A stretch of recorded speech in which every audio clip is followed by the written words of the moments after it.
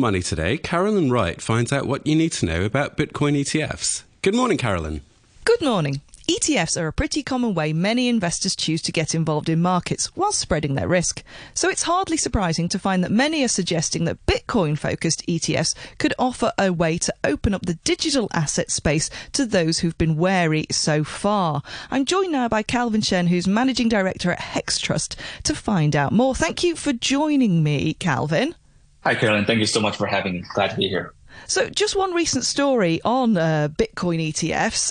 The spot ETF offered by London-based Jacobi Asset Management went live on Amsterdam's Euronext in August, and that was approved only a year earlier, and trading volumes haven't set the world alight since the launch either. So what does that say about how things are going on? Is this to do with regulation or acceptance, or what caused them to be so sort of wary about actually taking the plunge? Yeah, absolutely. I think, certainly this has been a hot topic in both in the crypto and the traditional world alike. Kind of the bigger focus, right? Certainly it's been around the US SEC with its kind of delay with respect to many Bitcoin ETF applicants from the likes of BlackRock, the likes of Fidelity, right? And US SEC is certainly taking a little bit more cautious approach, typically citing market manipulation, fraudulent behaviors in the market, and certainly, with their main focus on investor protection. Now, we obviously, agree with these stands to protect investors. Having said that, this market has gone a long way since the Bitcoin first launched 14 years ago, and that we do believe that there is the right infrastructure rail to make sure that investor who potentially is interested in this newly asset class can come to this asset class in a secure, regulated, and safe way. Now, Asia seems a little bit more on board with this. So does that seem like Asia could really take the lead on these Bitcoin ETFs? Yeah, actually, I think ETF in Asia has a great potential to be the leader in the space. Now, Asia in general actually has been traditionally been leader in crypto assets, right? There's Hong Kong has traditionally been one of the birthplaces to actually some of the early adopters in the space.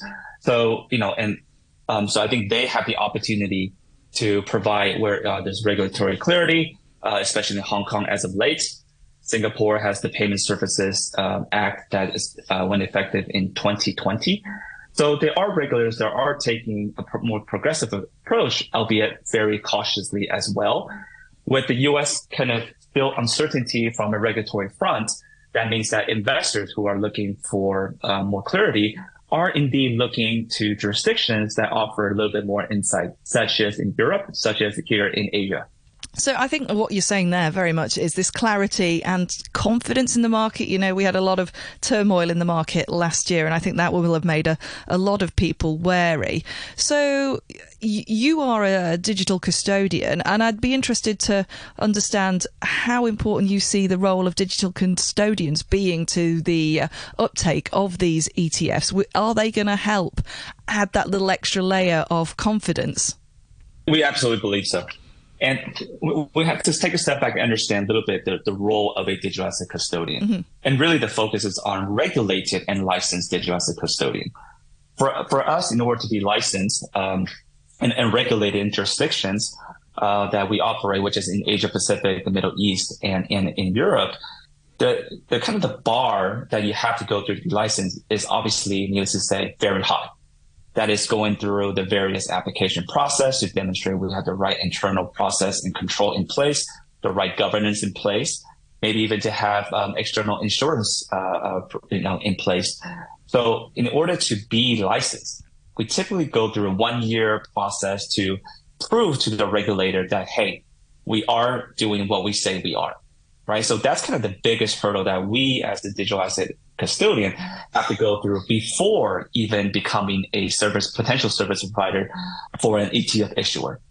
So what that means is that now at the application review place for the ETF issuer, the regulators will look at the service providers that these issuers are working with, one of whom will certainly be a licensed digital asset custodian, which then provides a little bit more comfort that there is the right safety, the right technology, the right compliance in place to at least solve one piece. And actually, probably the most important piece of this is to make sure that investor assets are safe in an environment that is regulated, compliant, and insured. So people can feel confident. Now, I mentioned earlier about how trading volumes for some of the Bitcoin ETFs that have been approved haven't really gone and set the world alight. Why do you think some people aren't on board with the crypto ETF train? I think there's a few things here. I always say from an institutional investor perspective, they've actually been waiting on the sideline for quite a while. Okay.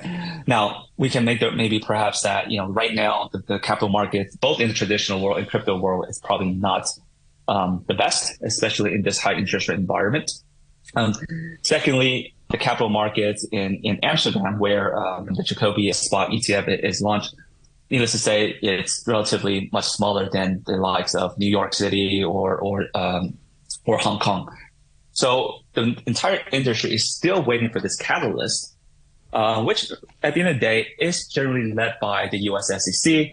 We're cautiously optimistic in the sense that you have the biggest asset manager in the world in BlackRock and in Fidelity in the pipeline. So I think, we're still taking a more cautious approach to wait in sideline to see if there could be more regulatory clarity ahead.